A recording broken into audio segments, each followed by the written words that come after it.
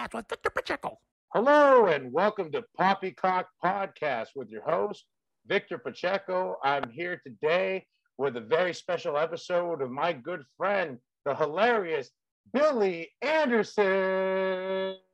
Hello. Thank you for having me, Victor. Thank you for being on my podcast. For those of you that don't know, Billy is a very hilarious comedian. You might have seen him on Dry Bar Comedy, or you might have seen him at a show in your town if you guys have lax marijuana laws. Billy is hilarious on stage, off stage. I really love this guy a lot. He's very inspirational. He says a lot of great things. He's a comics comic. And that's why I wanted Billy on the show here today, specifically because I really do have a lot of respect for Billy as a person and as a comedian and also as a producer. It's like, holy shit, you're like the whole package, Billy. So for those of you that don't know, Billy runs a really successful comedy show called The Gateway Show, which is a cannabis-themed show that I've been a part of that Billy takes across the country, where the first part of the show, the comedians are sober. Then there's an intermission and they get high. And then the second part of the show, the comedians are high as fuck and they present their jokes. Billy, where did you come up with this brilliant idea? Because this was like beyond me. I love it. Yeah, it's a good question. And thank you so much for having me on, and thank you for all the kind words. The idea, there have definitely been other shows before the Gateway Show was created, which was roughly 8 years ago up in Seattle, Washington. And nice. There've definitely been other shows where like weed was involved. I don't want to pretend like I invented combining weed with comedy. I'm pretty sure that's been going on forever. The big hook we tried to do was to do the sober set and then a high set. And for us to focus on mostly people who don't smoke, at least initially. Now we kind of mix it up a lot more. But when I moved to Seattle, Washington, I moved from Wichita, Kansas, and then before there, Augusta, Georgia, both places that were not legal. And I still smoked. I didn't smoke like I smoke now because weed was garbage in both of those places. But when I got to Seattle, I didn't know how strong the weed was. And I remember somebody's like, "Do you want to take a hit of this joint before you go up for the open mic or whatever?" I was like, "Yeah, sure, whatever. I'm a big, strong man. I can take a hit of a joint." And it knocked me on my ass, and I went up and I was funny for all the wrong reasons. So I think this would be a funny thing to do, because what I liked about it was I was getting laughs on things that like I wasn't even intending to get laughs off of. And it kind of made me rethink about my set, even though it was only a 3-minute set in the back of a Thai restaurant. But we ended up bringing the show back to that venue, Jai Thai in Seattle.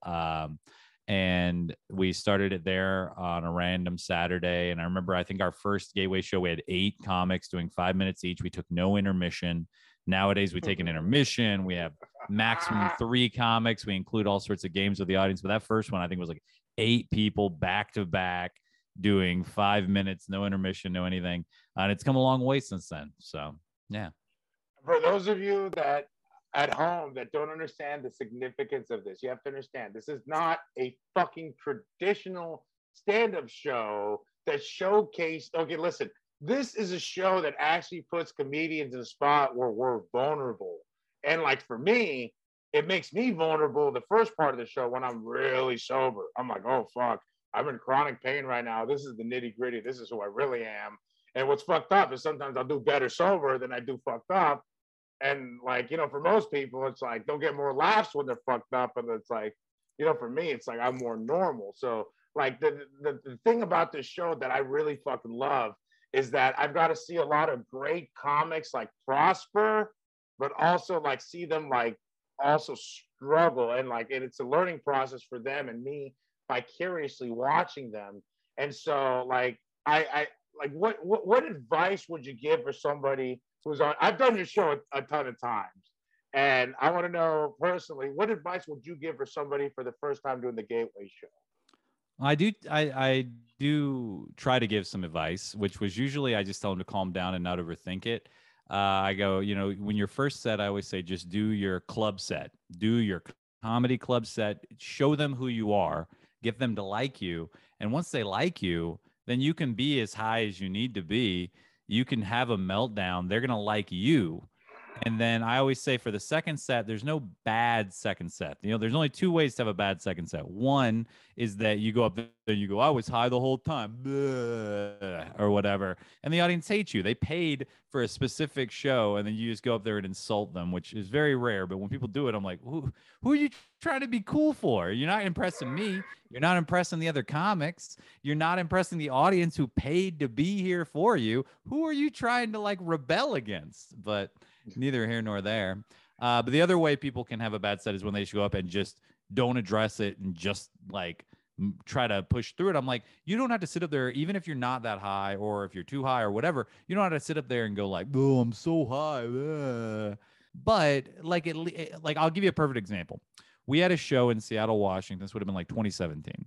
And we had Aaron Lennox was on it, Annika Sela, Rick Taylor, and then Whitmer Thomas. They were all on the show, and they all got completely ruined. And the headliner or the closing comic of the show was Billy Wayne Davis. Amazing comic, but he smokes a lot. And he just went up there after everybody they were having like giggling, fall down on the ground level high sets. He went up there and just walked on stage, and the first thing he said, he goes, I don't fucking get it. I feel fine. And then he did his jokes. And even that would be fine.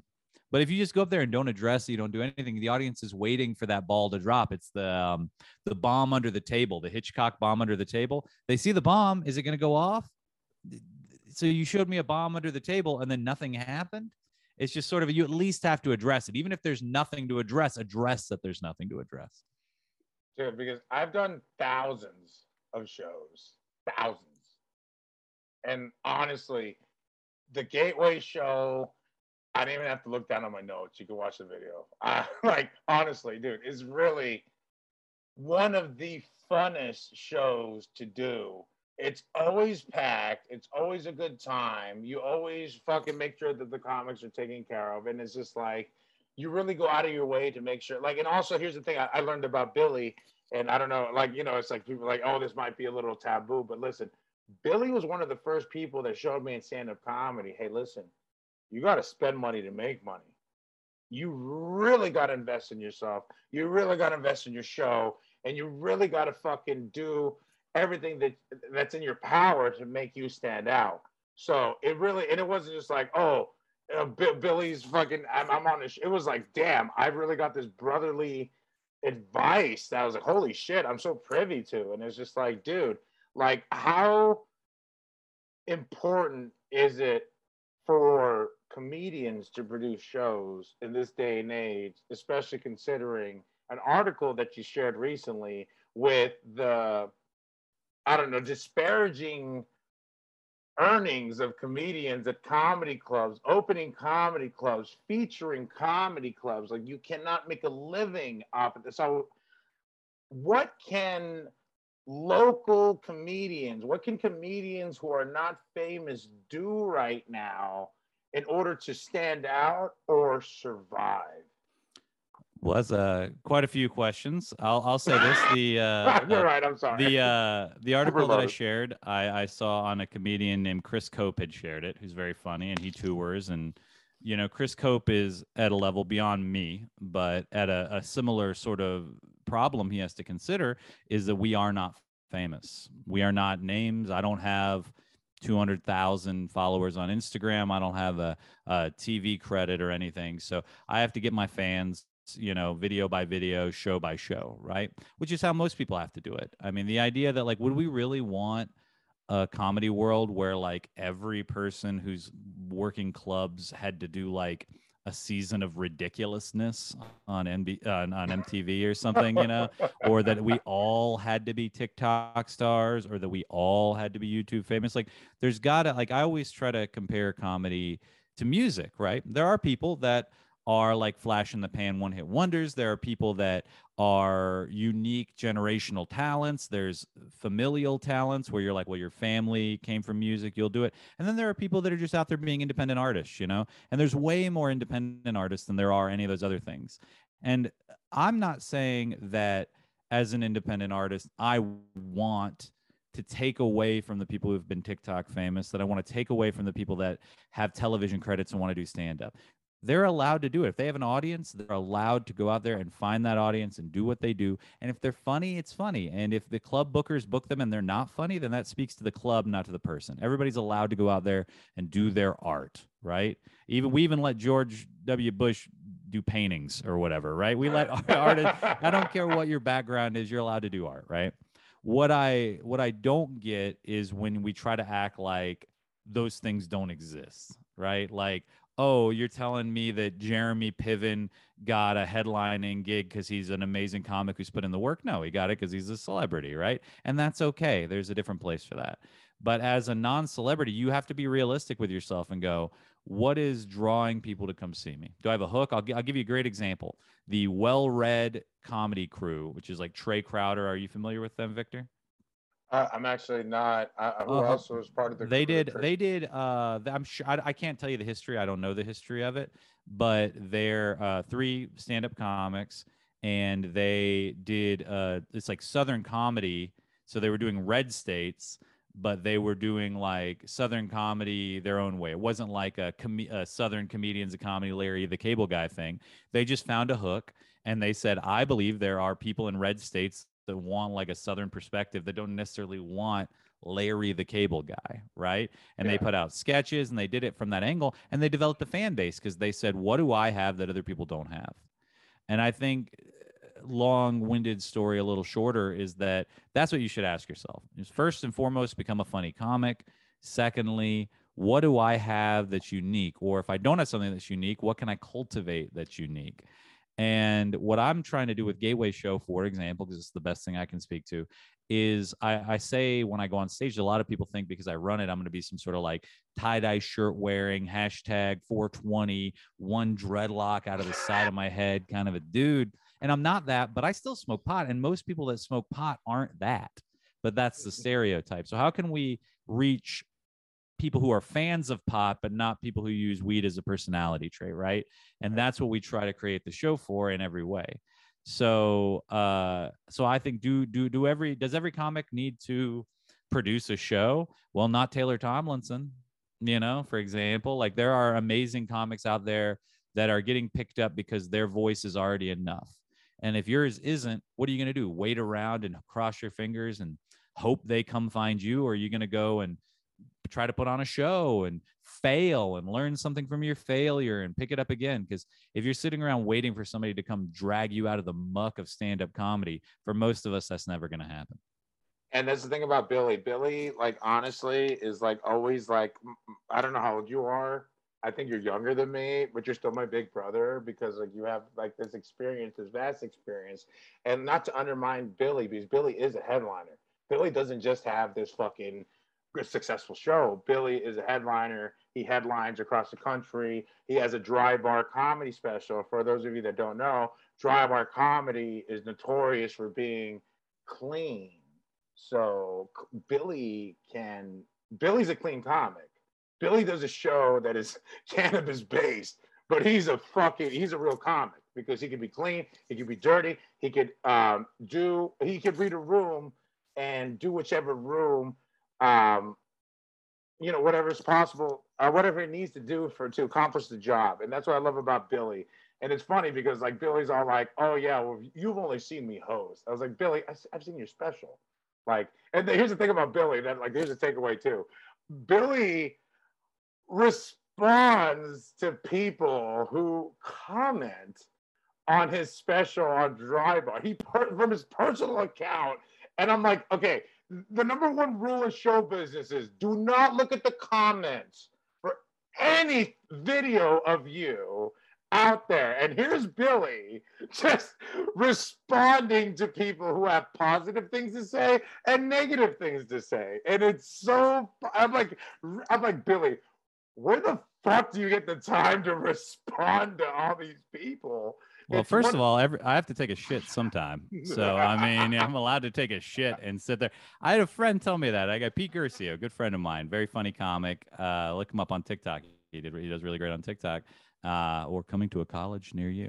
But Pete's great, but he asked me, he's like, why couldn't you be writing during that time? I was like, first of all, I find it funny. I'm allowed to have hobbies. I'm allowed to sit there and somebody called me a dwarf yesterday, a fucking dwarf. They said, I don't think he's funny and he looks like a dwarf. That's so funny. If you go to BillyAnderson.com, other people put like, they put like quotes from like, oh, you know, Chris Rock said I was the fastest rising star in comedy. My quote is, why are his hands so tiny? Says every YouTube comment. I think it's hilarious. And typically what I like to do is I like to go on to the ones where they talk trash and just agree with them, because because then they realize they're talking trash about a real human being who saw it, and they buckle. Almost always they buckle. And that, to me, I think that's very funny. Dude, hysterical. Dude, I'm not even taking a shit. I'm watching your, because I'm like, Billy Anderson just commented on this dry bar comedy and I'm like, wait, that's a video of Billy. Oh, Billy's commenting on his own video. Wait, hold on. What's Billy saying? And it's and it's just not just one comment. There's like hundreds of comments. And I'm like, who liked this? Or who sad faced this? Or who hearted this? And it's just like there's like people, and then it's Billy. Like you respond to everything, and I like legitimately, I'm like, okay, listen, this is fucking like wow. Like I'm impressed by your ability to also, like, you have a sense of humor about how trolls are online. So what's your best advice for people dealing with trolls online? Because you just said agree with them, you know, and let them know that you're a human being, just to humanize them. So Well, they allow me to pull out my straight white male liberal agenda here. And I'll say that it's a little easier with me because they're not going to directly attack who I am as a person nearly as much as they do like women or gay people or whoever. So it's a little less personal when there's like, why has he got tiny hands? And I always respond, I go, the palms are normal sized. It's the fingers that are tiny. And they don't know how to respond to that, right? So nobody's attacking who I am personally. So my advice can only go so far. But I do think that most people are sitting in their house. They don't leave their house, especially after COVID in the last few years. They don't leave their house. They think this is, and like, let me pause for a second. And Victor, I've said this to a few people, is that like I used to watch like Premium Blend and Comedy Central Presents and all these things, and I assumed all of them were like super rich, famous millionaires. I didn't know they're just some schmuck like you and me, right? Did you ever watch those? Yeah, I didn't know that either until I started performing and rubbing elbows with people. I'm like, oh shit, you've been on Comedy Central. Little did I know they're embarrassed of that performance, because guess what? I didn't know this when I approached them.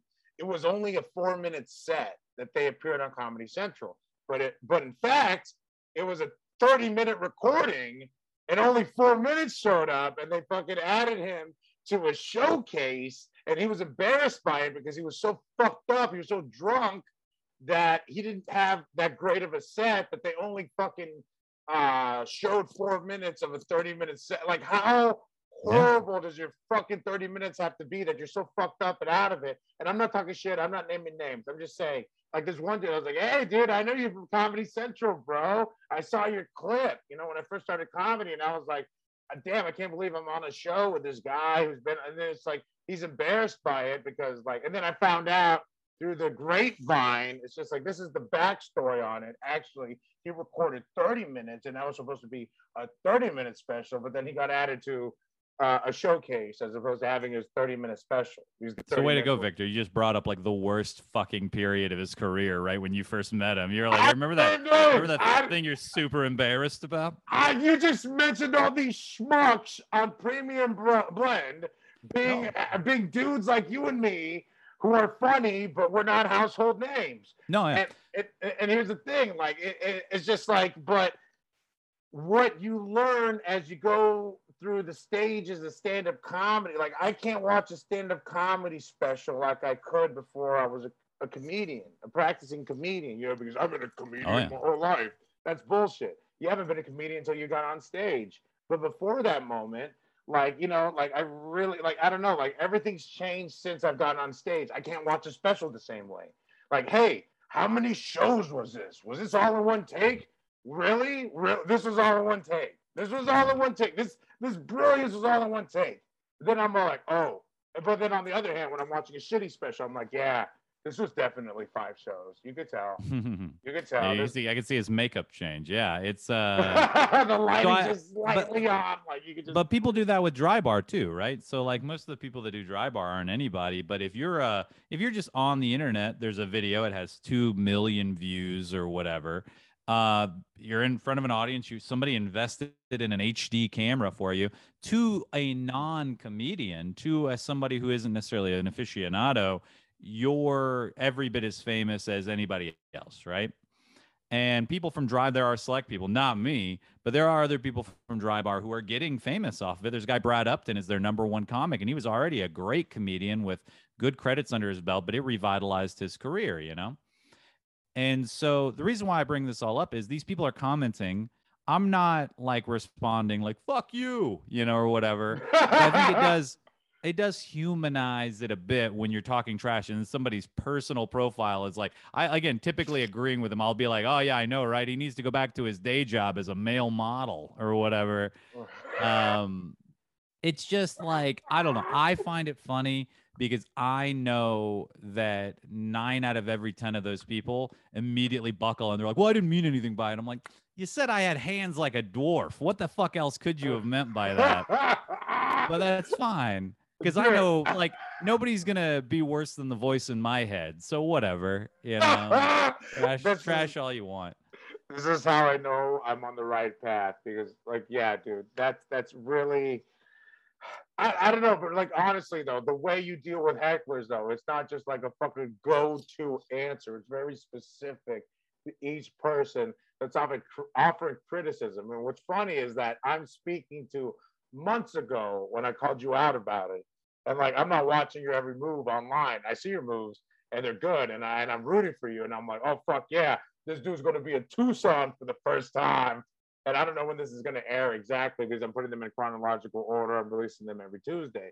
But my point being is that if you see the Gateway show, you got to go to it. Not because I might be on it. I'd love to be on every single fucking one of them. Because, dude, you literally go through. Dude, I want you to right now, and this was actually one of my questions, if you could, name every state where the fucking Gateway show has presented itself at. Because I know for sure California, Oregon, Washington, Nevada. Yeah. Colorado, and I don't know where else, but like I think we did one in Kansas. We've done Massachusetts. We've done New York. Yeah, I don't know because we went on a big tour in 2017 and we went all over. I mean, it's really anywhere that has full recreational weed. We've been, except for Maine. I don't think I've done Maine yet. I mean, I would like to do more. What about Vermont? Vermont, maybe. I think they have lax weed laws, and I'm just going based on like all this like reputation on Vermont. Like they're cool. Like, well, the problem with the Gateway show financially, you know, and we were talking about that article and people getting paid properly was the article that Chris shared, right? Right. And a big part of that is it's hard to like find a venue that will let us do the show and give us a fair wage because I take all the risk when I do the Gateway show. If I can get a sponsor, that helps, but I take on all the risk, which means I got to rent the venue, I got to pay the comics, I got to pay for gas, hotels, flights, everything, right? And those, and I can't like if I don't break even, if I break even on a show or if I lose money, I can't go to the comics and be like, guys, turns out that you're not. No matter, even if that happens to me sometimes, very recently, actually, I'm not going to go into who, and I'm not going to shame because I think they're just going through a hard time. But it happened to me recently where somebody just didn't make any money on a show, and I got $40 out of the $300 I was owed. And I just told myself, like, I just won't work for this person anymore. Right. I mean, at least for a long time. But yes, you know, I'll just let them. I know they're dealing with trouble in their life. They were doing a lot more money pre-pandemic, and now they're trying. Right. I get it. They got their bills to pay, and I'm not on the street, so I'll just let it go. But I can't go to the comics and go, yeah, guys, I know you came out here and you did a great job. And sometimes even like, hey, I know we had like a sold out show even. And I know we didn't make any money. But you're not getting paid. Good luck. See you later, loser. I can't do that. And a big way we make money off the show after paying the comics what they deserve, after producing the show properly, is through sponsors. So even places that have decriminalized weed, it can be hard to go and make enough money to make it worth it if I'm not already in the area. Because then if they just because they're decriminalized doesn't mean they have like the economy. They won't have anybody that can sponsor it because nobody's, out in the open about it. So if I'm already in the area, like I was in Wichita, I was doing the loony bins, and there was a place where it was like kind of decriminalized, or I think medical only. Like I'll do one there. If I'm headlining, I'll do one. But if I'm going to go to an area, rent a theater, 200, 300 seats, it's a big risk. And so I won't go places that don't already have like sort of a comedy economy for weed and sponsorship and things like that. And that's very smart. I mean, but also though too, like I've also been in Billy's presence where it was just like, hey, this show's about to be sold out. I'm gonna just throw down a little bit more money right now to sponsor it. Right now, motherfuckers that have not gotten a notification from social media will right now, because I'm gonna fucking throw down more money. And that's the thing, Billy, you've taught me the importance of investing in myself, investing in my show, investing in my product, investing in anything that I pursue, because it has to have value. If it doesn't have value, and you are a big proponent, there's only one show I could think of where you're wrong, but you're right 100% of the time, except for one incident. Free shows are bad for fucking stand-up. And you're saying free shows are bad for stand-up. Well, I had that impression that like God, you're encouraging anybody who produces shows. Listen, even if it's $5, have a cover charge so your comedy show has worth. That is. I think we agree. I think we agree more than you think, but we disagree on the specifics. Is what I think. I might have misquoted. So I think that I think you can have a free show, but you need to at least attempt to charge like a VIP ticket. So if you have a free show, meaning you're just letting anybody in, which in LA can be hard to get people out to stand up in LA if they're going to pay, when there's a chance, well, I could pay $10 and go to the Comedy Store and maybe see Dave Chappelle. I'm going to see you and Fuckface McGee for $20. I don't think so. Right. So it can be hard. Now, granted, we do half of the ticket cost in LA because again, it's harder to get people out. Right. But on the flip side, we don't do free. I used to do free when we had a 170 seat venue to fill. And then we would do $20 reserve seating at tables, and we'd do $30 VIP seating. And we would make good money off that because there are people that the cost of the ticket is not the determining factor. They want to have a good night. Paying for a babysitter or having my one night off work, that's really where the cost comes from. And I'll give you an example of a free show that went from free to ticketed because of this method. Was Jetpack at Bar Lubitsch in West Hollywood. Jetpack and Bar Lubitsch was free. And they had a pretty packed audience, not always, but normally. And then they went and they did like a free ticket and a VIP ticket. And then their VIP tickets started selling out so quickly that they then just went, all right, well, let's also charge for general admission. And then they started selling those out. And then because people have an investment in the show, they like the show better. But so my thing is, if you're going to do a free show, you at least have to try. Put the ticket up there. If nobody buys it, guess what, baby? You made the same amount of money. Yeah, I mean, I think putting a dollar amount on a comedy show to get in, to be allowed to witness the comedy show, experience the comedy show, is super important. And that was like something I really learned from you, in addition to like, because honestly, if you don't give your show value, who the fuck's going to give your show value? Same thing with yourself as a stand-up comedian. If you don't value yourself or you don't think what you're doing on stage is funny, and guess what? The audience ain't going to think it's funny neither, because you ain't got the fucking, confidence to believe in your own jokes, your own stories, your own experience, whatever you're gonna try to say on stage, your own song, your own dance. I see motherfuckers tap dance on stage, and I'm just like, whatever you got to do. If that's how you think it's gonna get last, then do your thing, baby. Or in the words of black people, you did your thing, baby. You did. I cut my teeth in a free room, Jai Thai on Broadway, Thai restaurant, back room, 80 seats, probably closer to 60 seats, but 80 spots for people to be. And we got like 15% of the bar is what we got. So we got money for doing it. And what I did when I took over Saturdays there, they didn't have Saturdays. They were doing Tuesdays and Fridays. Tuesdays were always open mics. Fridays, every other show was a showcase. Every other show was an open mic. Typically packed, right? And again, we made money on the bar. And if we had charged even $5, which I will throw my hat on the ground and say, if you have a $5 show, just make it $10. Oh my God. Nobody is looking at it going, fucking Billy. I fucking love you, dude. I'd go if it were $5. No, you don't want that person in your room. And if you do the $10, then if you have regulars that were there when it was $5, give them a code to use or something. If you're worried about them feeling like they're bait and switched, do the $10. I will eat my hat if it affects you one way or the other. Don't be a coward. Either make it free or make it $10. But I was the first person at Jai Thai to start charging a ticket, which was I did for Gateway Show when we started to do it. And again, I started at fucking $10, neither here nor there. But we did that, and then it didn't affect our audience because the people that liked it after we developed it and got the word out, they were willing to pay for it. And then the people that didn't even know it was there, the fact that it was $10 made people more likely to believe it was good. So, but those shows are good. They're great. And it's like unique.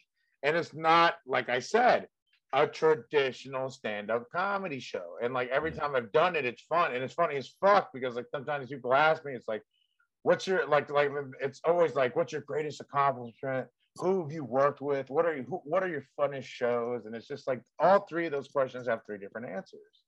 And honestly, to be honest with you, man, like, dude, one of the funnest shows to do is the Gateway Comedy Show because the people who come out are ready for comedy. They're ready for stoner comedy. They're ready for fucking. They're down.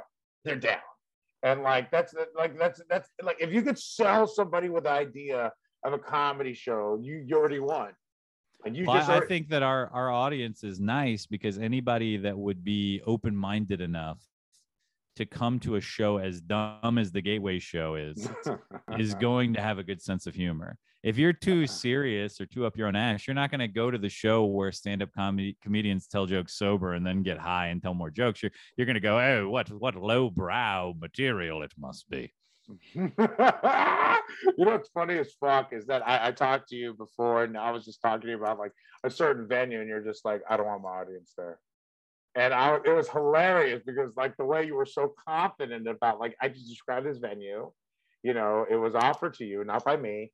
And it was just like one of those things where I was just like, hey, listen, this is what it is. And then you're just like, fuck that. And it's just like, you almost got like suckered into that based on like what would have been a great deal.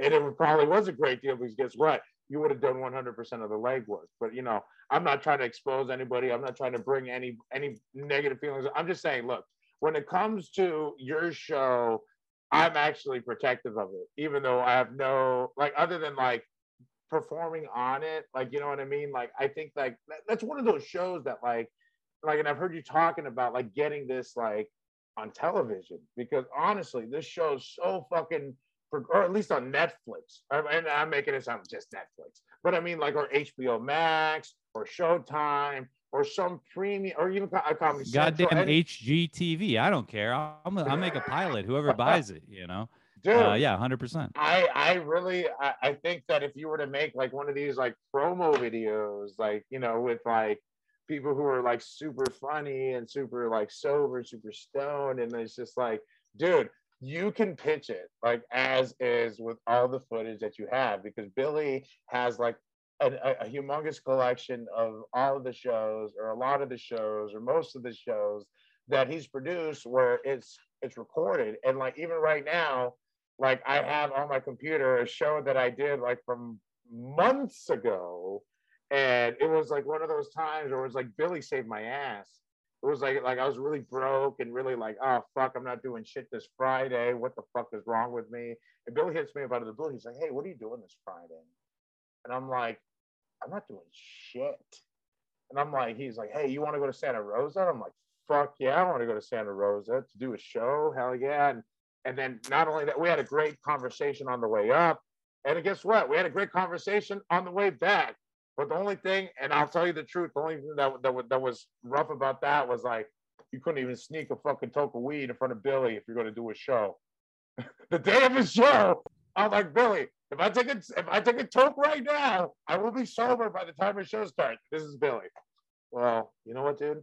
That first smoke that you take after not smoking is like actually like really significant. So you really need to just wait for the show. You really need to abstain for the show, and that's what I expect from. Is that what I said? Because I usually try to be like, if you feel like our show isn't worth it, if you feel like you want to lie to those people, no, you didn't give me that spiel, and I think it's because maybe I knew you needed to hear it. No, I needed to hear the truth from Billy to fucking not just have the best show, have the most authentic show, and to have just like really, because like when it comes to stand up, it's better to be authentic than it is to be funny, because if you're authentic, you're going to be fucking funny. But if you think you're funny, you're just trying to be funny, that doesn't always work. But being authentic does work. And with stoners, especially with the stoner crowds, like with this crowd, but like it's not just that, because like I do regular jokes that I do like at comedy clubs, that I do at bar shows, that I do at outside shows, that I do like at theaters, that I do at other places. So I'm not just trying to say, oh yeah, just at Billy's show you do this. No, it's a fucking stand. What's funny as fuck, it's like I've done your show at a brewery, independent comedy, a venue in Los Angeles. I did it at a cannabis club in San Francisco with you, and I know you've done it at a cannabis church in Colorado. You've done it at all these other places. But like my point being is that these shows I'm able to display my regular routine that I do normally when I'm sober and then when I'm high. And like the crowd is cool. And what's funny as fuck though, at sometimes Billy, I was like standing in front during intermission with the audience, and Billy was like, no. Come over here and hang out in the back with the comics. No. And I was just like, I did not know I was fucking up. I'm so sorry. You're like, no, it's not. I mean, it's not about fucking it up. That's something I've been working on lately, is trying to be authentic on stage, and I'll go out and I'll smoke with them during the intermission because that's part of the show. But like making yourself a little less available before you like get your grand reveal on stage, it can be nice. It ruins the magic, but it's so lame to say, hey, you don't want to ruin the magic. And it's just like, okay, stop. Okay, Bob Newhart. Okay, I don't want to ruin the magic right now. You know, old school, classic. But to be honest with you, though, like this show is so unique and so, I don't know, like honestly, like the fact that like dude, if they have these cooking shows with weed, why don't they have these weed comedy shows? Why isn't, you know, it's fucked up. You'll pitch it, you'll sell it, they'll be like, yeah, but we want Snoop Dogg to host it. We don't want Billy Anderson. And then Billy Anderson. How much money are they giving me? You know, I mean, Billy, I think I'm all like we. Billy over here needs to come up with a proposal for Netflix. Well, I'm working on a pilot. We're filming in August. Oh, so nice. So I'm gonna try that in August in Colorado, and we'll see. You know, it really depends. Reality show-ish type behind the scenes. My idea for it is like, I don't want to reveal too much. I just heard the magic word. Yes. Insomniac with Dave Attell meets weed, but more stand-up focused. You know. So I want them to like go and experience what an area has to do. But you know, it's kind of like what we do. Like when we were in Colorado with the comics last time, it was Jordan Sermonara, who you know, Jen Snyder, who's a comic from Colorado, and then Mike Glazer, who's a wonderful comic. He's just listed as one of the 100 most influential people in weed by High Times magazine. Nice. And so we had him close it out. But we had all them. But we also like went to Garden of the Gods. So we did Fort Collins, Colorado Springs, Colorado, and Denver, Colorado, right? But then we also went to like Garden of the Gods, and went and checked out the rocks out there. And like we went and we played this thing called Whirly Ball, which was like bumper cars mixed with like a weird lacrosse or something. We did all that stuff, right? So it was fun. We like went and had fun during the day and then did comedy at night. And I wish we'd had like a film crew with us the whole time. It was a great time.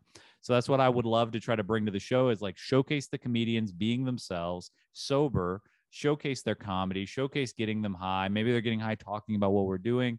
I don't know. We'll hopefully figure it out. But yeah, in August we're filming that. I'm just like, I kind of like this is like one of those podcasts where I'm just like, you know what?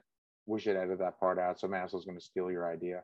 But like, no, I mean, it's so organic and it's so like real and it's so fun. It's funny because like, I'm so natural around Billy that like, I really like, I'm like, hey, look, this is a no judgment zone. And like, I know when I tell Billy something like he's going to help me, or he's going to tell me, hey, you know what? I think this is the way you should do it. But Billy, you're always positive and you always have a good attitude.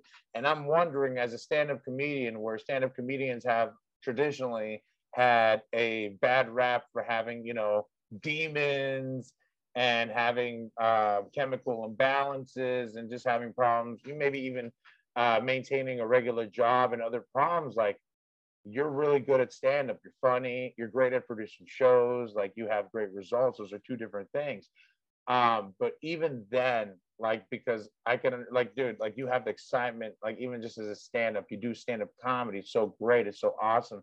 Then you go back to your hotel room or you go back to the car. And then it's just like, do you have any advice for keeping your morale high? Because, like, at least I feel that your morale is high and you're very optimistic and you're very positive and like very, very like you have this like type of like charisma that really like it inspires me. I'm your friend and like I'm just like, whoa, I want to be more like my friend Billy because Billy, he's so fucking successful in what he does. And then in your eyes, you're just like, hey, I'm still thinking bigger.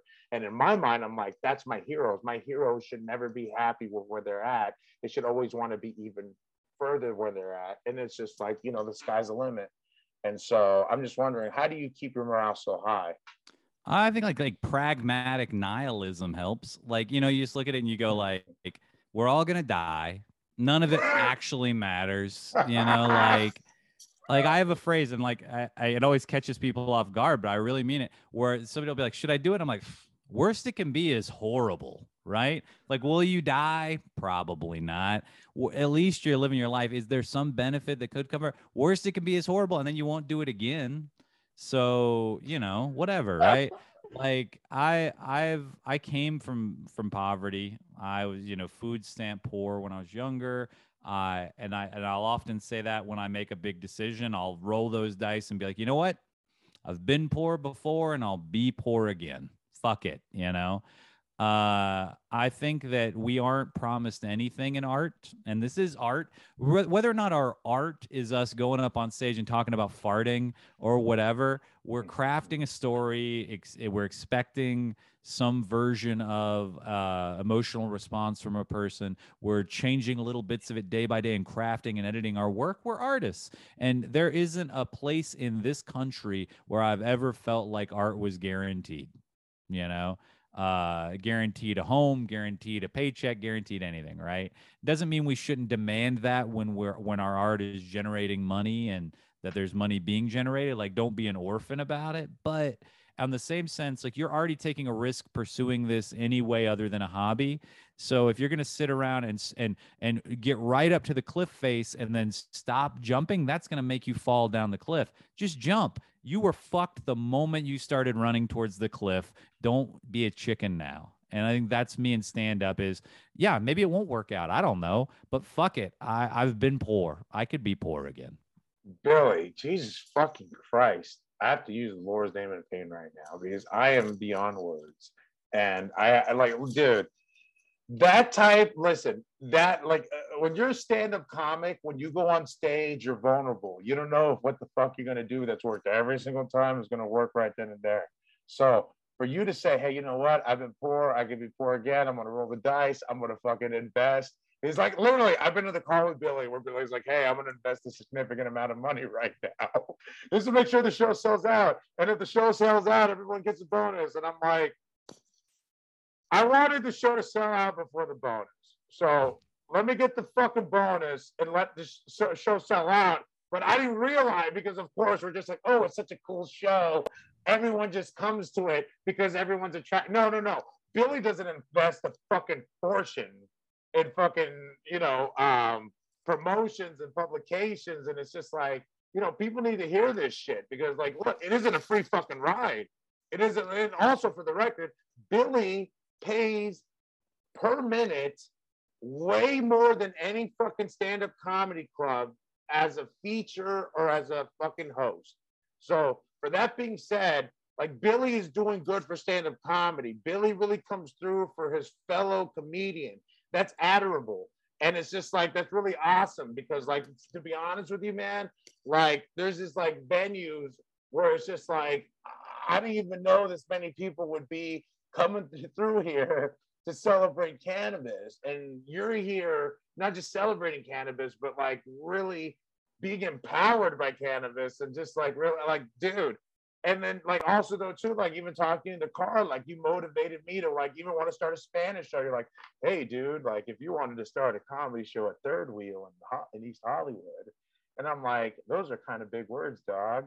Those are kind of like, you don't even speak Spanish, Billy.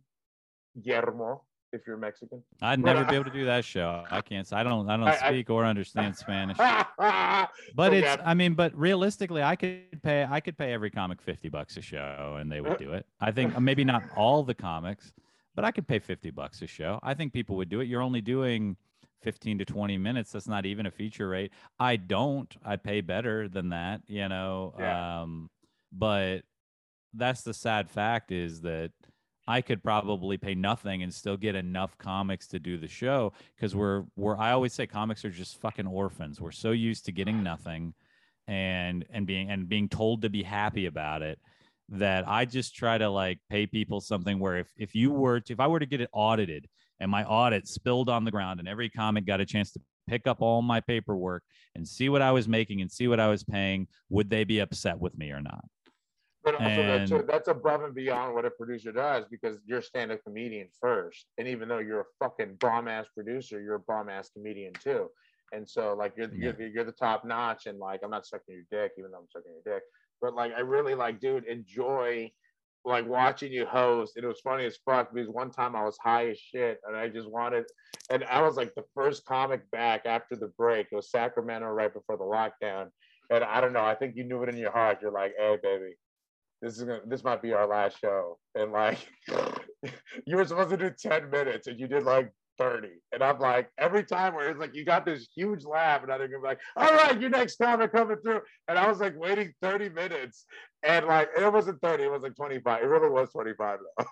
It was like one of those times you're like, but also it was your show. I was like, what the fuck? You were hilarious. Produced, okay. I don't take it personally. I'll talk about that. I think that's fine. I've produced other shows. I produced a couple of successful shows in Seattle when I was there. Right. None of them did I put my name on. None of them was with Billy Anderson. Not a single one. This is me headlining. This is how I view this show. This show is me starting it up, me riffing in between, me doing the text game where we have them text in something and we riff with them. Like it's my show. That's fun. And the reality is I could bring in 3 different comics and still have a successful show. But if I'm not headlining it, it's not the same. If I'm not hosting it, it's not the same show. Right. It might still make money, but it's not the same show. So that's how I kind of look at it, where I'm unapologetically like, if I want to do extra time, I will. Now, on the flip side of that, the show succeeds or fails with me too, where if I'm having an off night and I suck, oh boy, do I walk home feeling like shit. And something you haven't seen that you'll see when we do our show in a few weeks is what I've been doing now to kind of try to balance that out a little better, is that I will do my hosting set, right? Then I'll bring up the comics. Then I take an intermission. And previously, we do the text game where we give out prizes based on what they say. We give that out right after the intermission.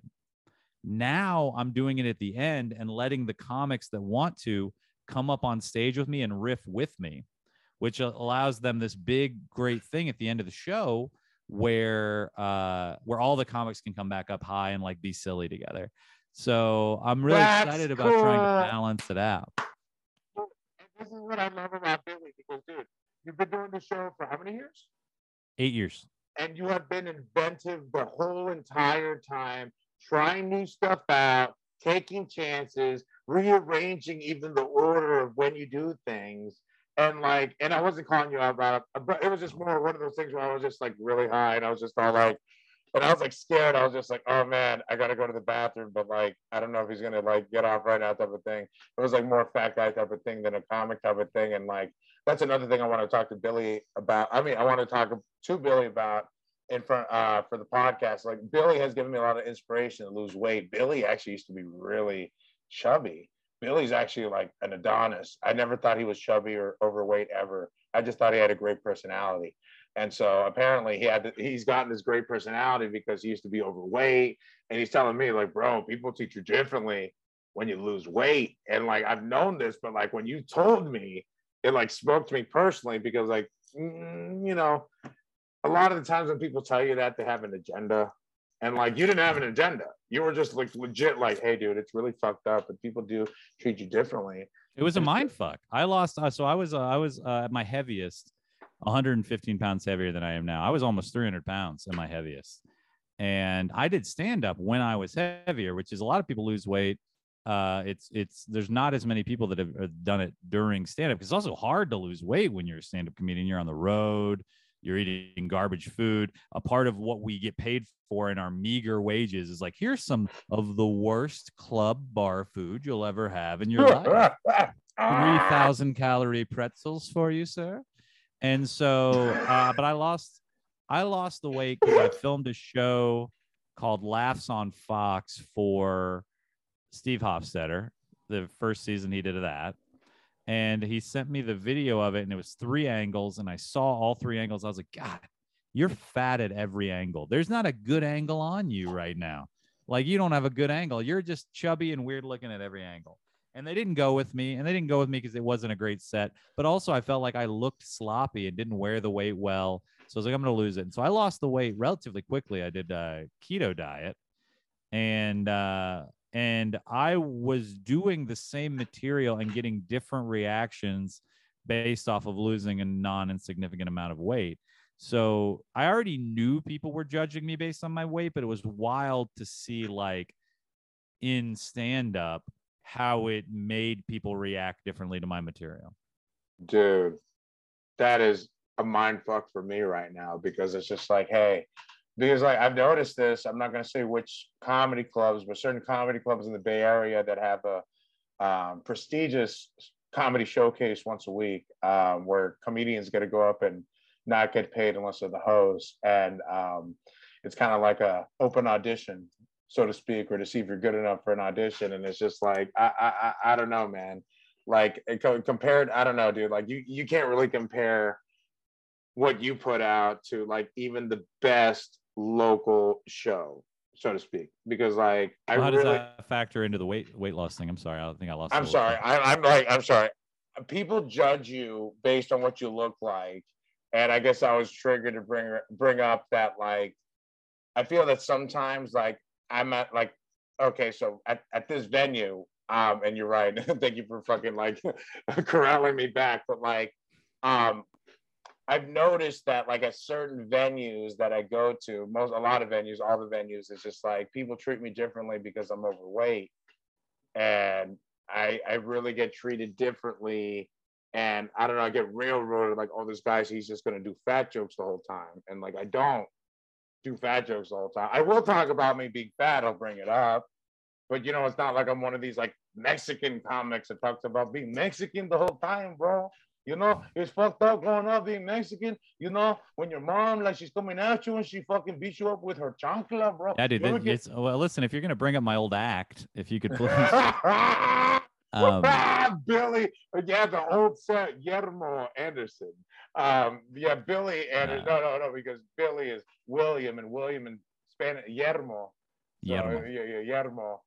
Yeah, nobody believed it. I really had to change it. But no, I think I call it fat first fat. At some point you become big enough that it's the first thing people are ever going to think about you.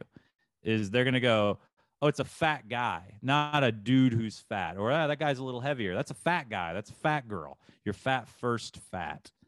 And yeah, you sit there and you go, well, I don't want my whole act to be about how fat I am, but there's some part of the audience, some non-insignificant amount of the part that's like, when's this fat piece of shit gonna bring it up? We're all thinking it, right? And I speak meanly, but I'm telling you, it's not, I'm not true. even I'm trying to laughing because it's true. I'm dying. I'm sorry. Okay, please talk more about the audience judging fat comedians. But and so and people just we're an entire country of fat phobic people.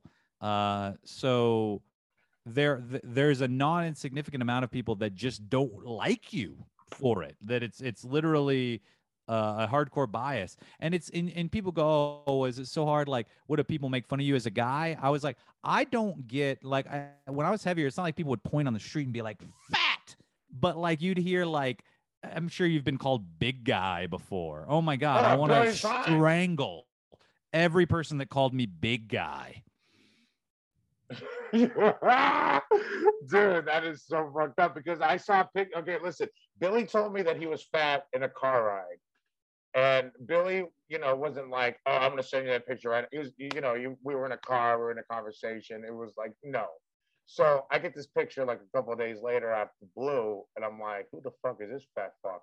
That looks like Billy. Oh, fuck, this is Billy. Billy, you used to be a fat, oh, shit.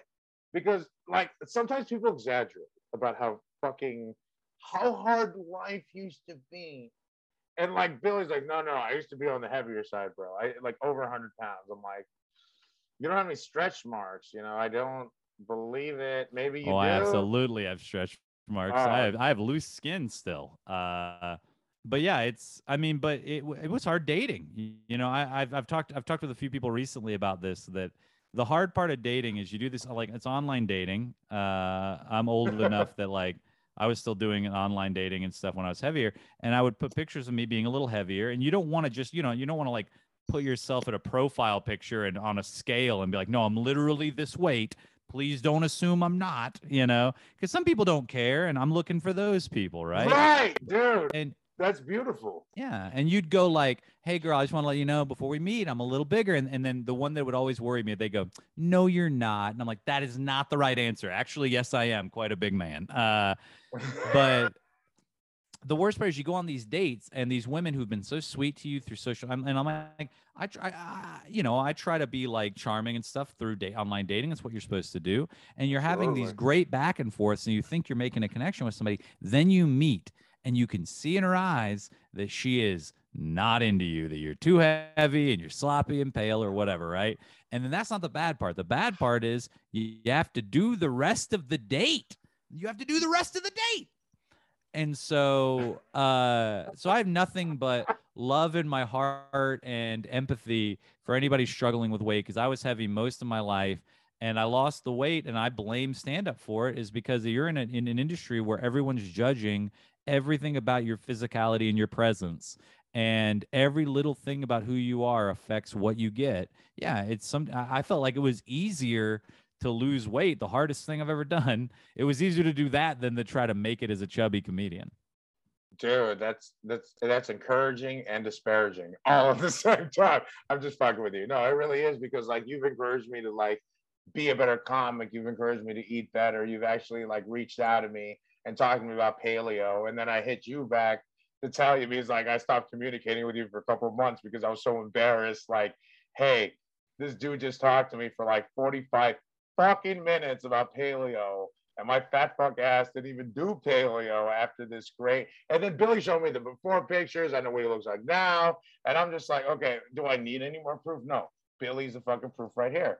So the fact that I didn't follow his guidance about that, I was like, I was just like, I really was embarrassed, and I still am embarrassed, but I'll bring it up right now because like, it's the truth, and Billy has been a really good positive impact on my life, and really has shown me how to really like just respect yourself, value yourself, and show your worth, and like nobody demonstrates that better than Billy when he's doing his gateway show and when he's headlining. And I really do appreciate Billy. Like I recommended you to a Zoom show. Like, and you know, that's a hit or miss. I know this doesn't sound like anything. We're like, Zoom comedy, who gives a shit? But like, okay, for the record, Zoom comedy's hard. It's like you're in a confessional booth in a 2006 reality show. I mean, technically, we're doing Zoom comedy right now, and you can't convince me otherwise. Well, there's no live audience with people groaning or cheering or laughing, so it's a little bit. But you're right. But yes, we're recording on Zoom, but without the live audience, that's the only difference. But I swear to God, I recommended Billy because just based on like what I seen, and I was like, this guy could wrangle and kill it as a fucking like any wherever they put him on the show. And I told him, I was like, I have full confidence in Billy, and you know, he's gonna do a good job. You know, whether there's a cat's tail on his face or not, he's gonna fucking. Yeah. The cat's joined us. The cat has joined us officially.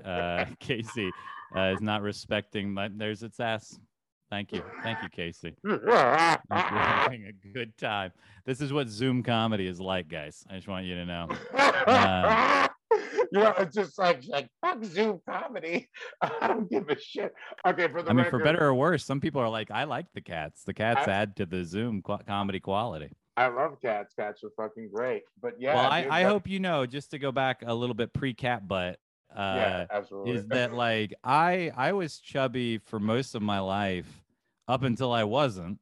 And it's still, I've fluctuated in weight and gained it and lost it back again. And I think anybody who tries to act like it's, you know, easy or like not a big deal is either one in a million person who just maybe got fat because they got like injured or something and it wasn't like in their brain, or they're trying to sell you something.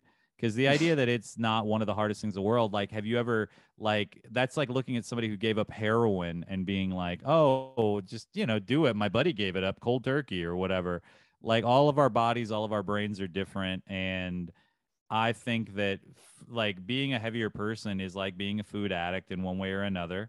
And it's the only addiction where you have to do a little bit of it in order to survive. That's fucked up. It's hard.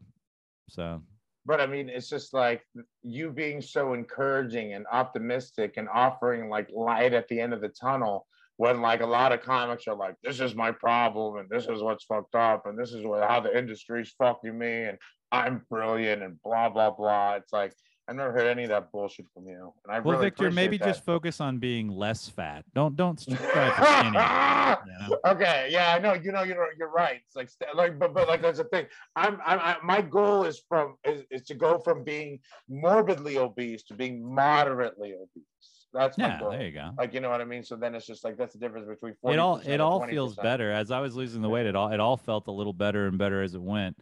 But yeah. No, I didn't believe you were fat, though.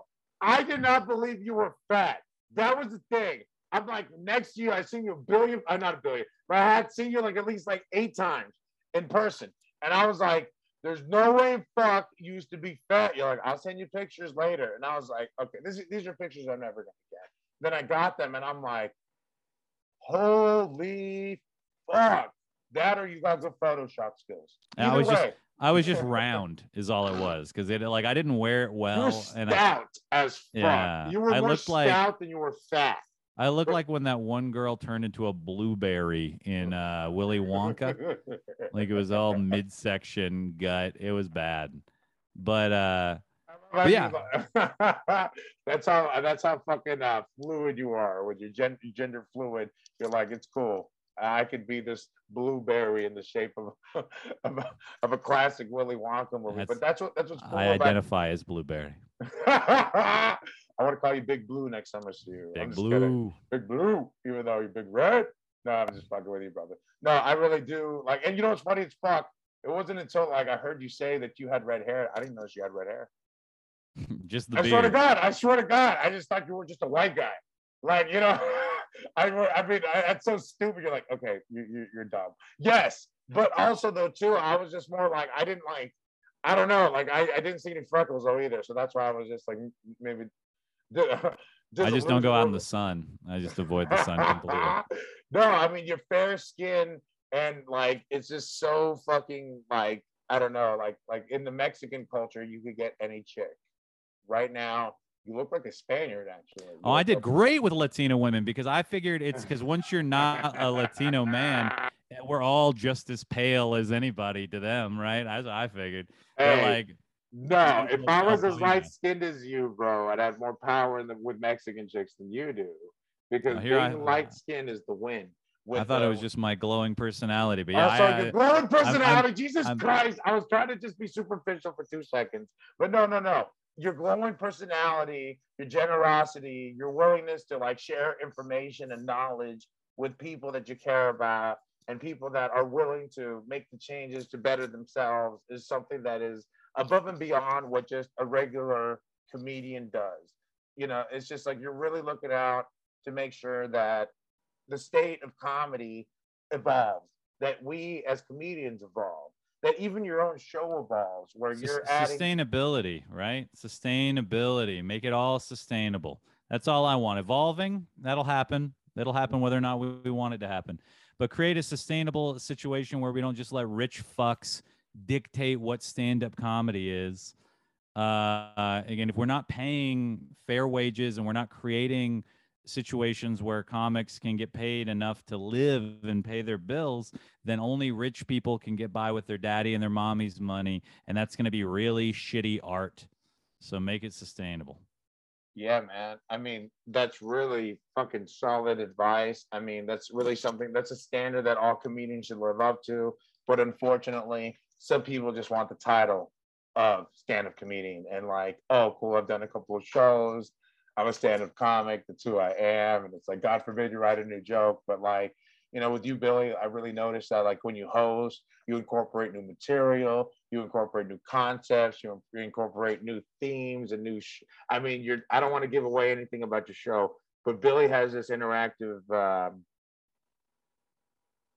show that you involves your phone, and it's Yeah, we have pretty them text cool. in like I didn't want to say answer to a text. question. Yeah. Okay, We've talked so about it a few times okay, I here just so wanted. far today. Yeah. Yeah, yeah, yeah. I just wanted to make sure because, like, I'm not. I mean, I know we talked about it. I just wasn't. I didn't remember exactly how far we went into it. If it was revealed that it was text, but like honestly though, even if you like honestly, each one of these shows is like snowflakes. It like honestly, Billy could tour the country with the same exact 3 comics and him hosting it, and it will be a different, unique, awesome show every single time. And that's what's really cool about the show because honestly, man, like, and like like even the most like I don't know, like what's the most problematic thing that could happen? A comic gets too stoned and they can't perform, and guess what? Powered through like a champ because you're a fucking professional, Billy, and you know without exposing the business.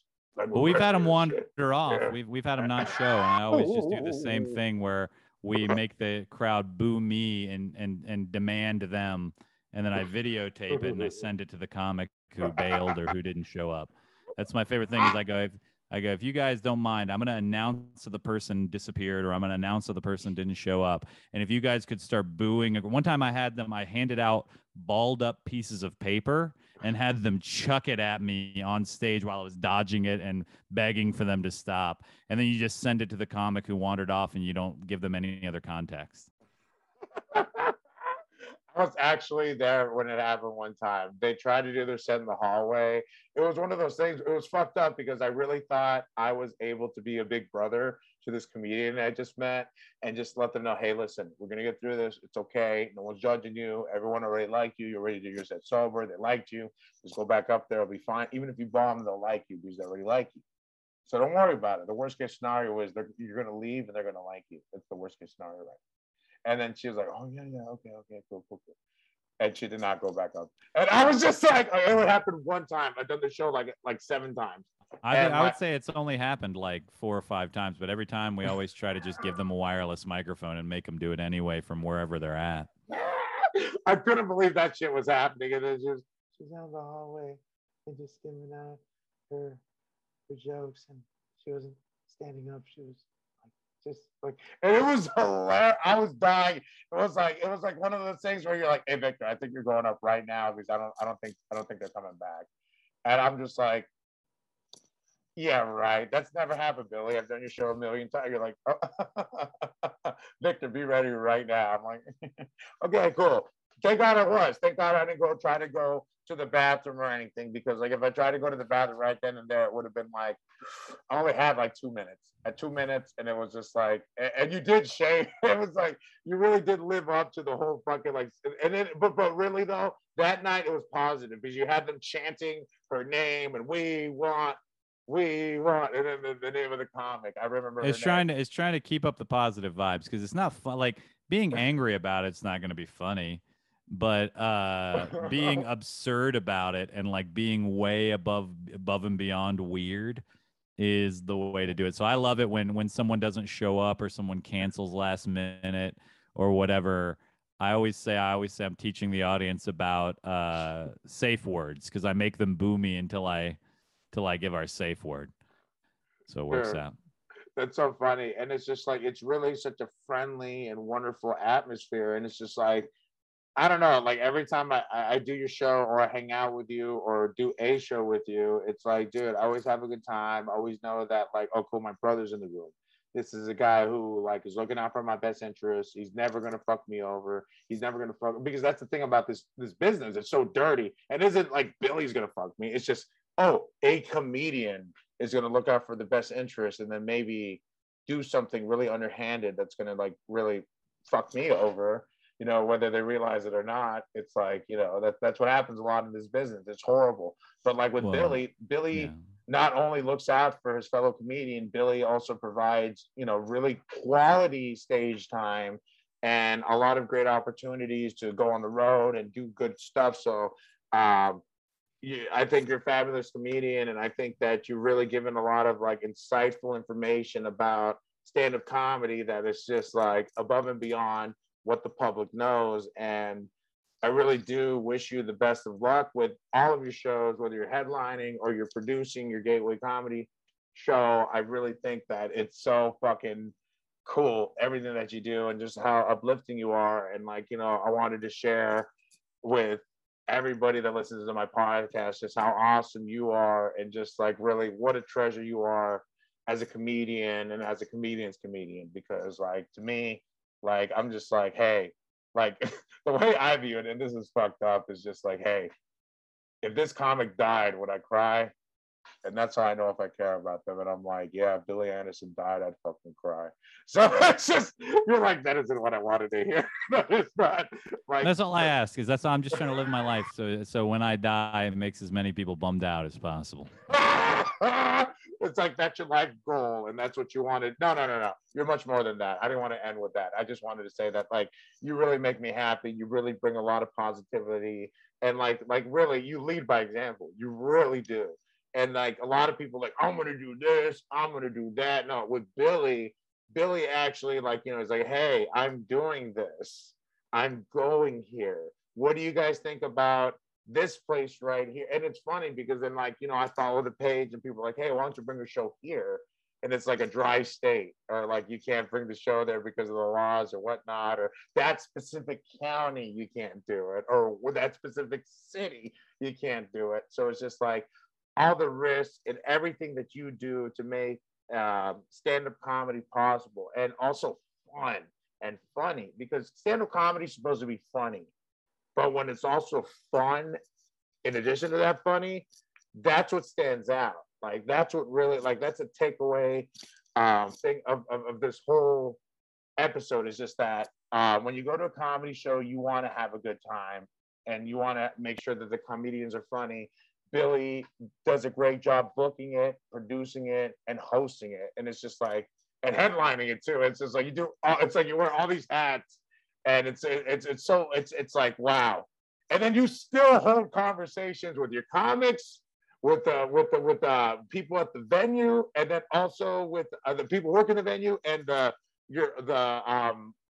audience themselves. So I'm just like, Wow, dude, you have a great honestly, you have to have great communication skills to be able to speak to all these different people at all these different levels. That it's like this is personal, this is professional, this is like it's really admirable. So I just want to ask you before I let you go because I know I want to be respectful of your time. And where can the people find you at home? What are the websites or um, Instagram handles that the people can follow you?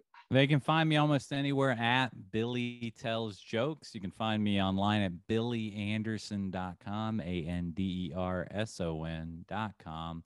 Gateway Show on Instagram's at Gateway Comedy or at gatewayshow.com. And if you want to see if there's a show coming near you, gatewayshow.com/TIX. Any shows we have, they're up there. The next big run we're going to be doing, we're doing beginning of July, we'll be in the Pacific Northwest. And then in August, we'll be all over, including Colorado. We're doing another run out there. So check us out. Absolutely. Go to these shows, support Billy, whether you see him or his show. You're guaranteed to have a good time. You're guaranteed to be entertained by somebody who is absolutely talented and a really good guy, which is really unique in our business. And so I'm happy to have had you on this show, Billy. Thank you for agreeing to do my podcast, man. It means a lot to me. And I can't wait to do your show on the 17th of June in Santa Rosa at Three Disciples. It's going to be good. It's going to be great. It's going to be a good time. I'm going to get to see my boy Billy. I'm going to get to hang out. It's going to be a good time. And we'll have a beer or a bud or two or three or seven. But we'll shoot up. Let's fucking get crazy. I've never shot up, but fuck it. It's the Gateway Show. I'm just kidding. I'm just that's so awesome, man. But anyway, brother, I love you so much. I'm gonna put up all those hyperlinks so everyone can follow you very easily. Appreciate your time. I love you, brother. I wish you continued success. And again, I can't thank you enough for not only doing this podcast, but also so being my friend and in this business. So thank you so much, Billy. Can't wait to see you soon, brother. Later. Thanks for listening. Subscribe on YouTube, Apple Podcasts, or wherever you get your podcasts. Also, do your boy a favor. Tell your friends. Tell your cool family members. Tell your cool coworkers. Let them know about the podcast. And leave a review on Apple Podcasts, Spotify, and be sure to follow me on all social media, Puro Papi Pacheco. And check out my website at HispanicTitanic.com for future dates. Thank you very much for listening, and we'll see you on the next one. Have a great day.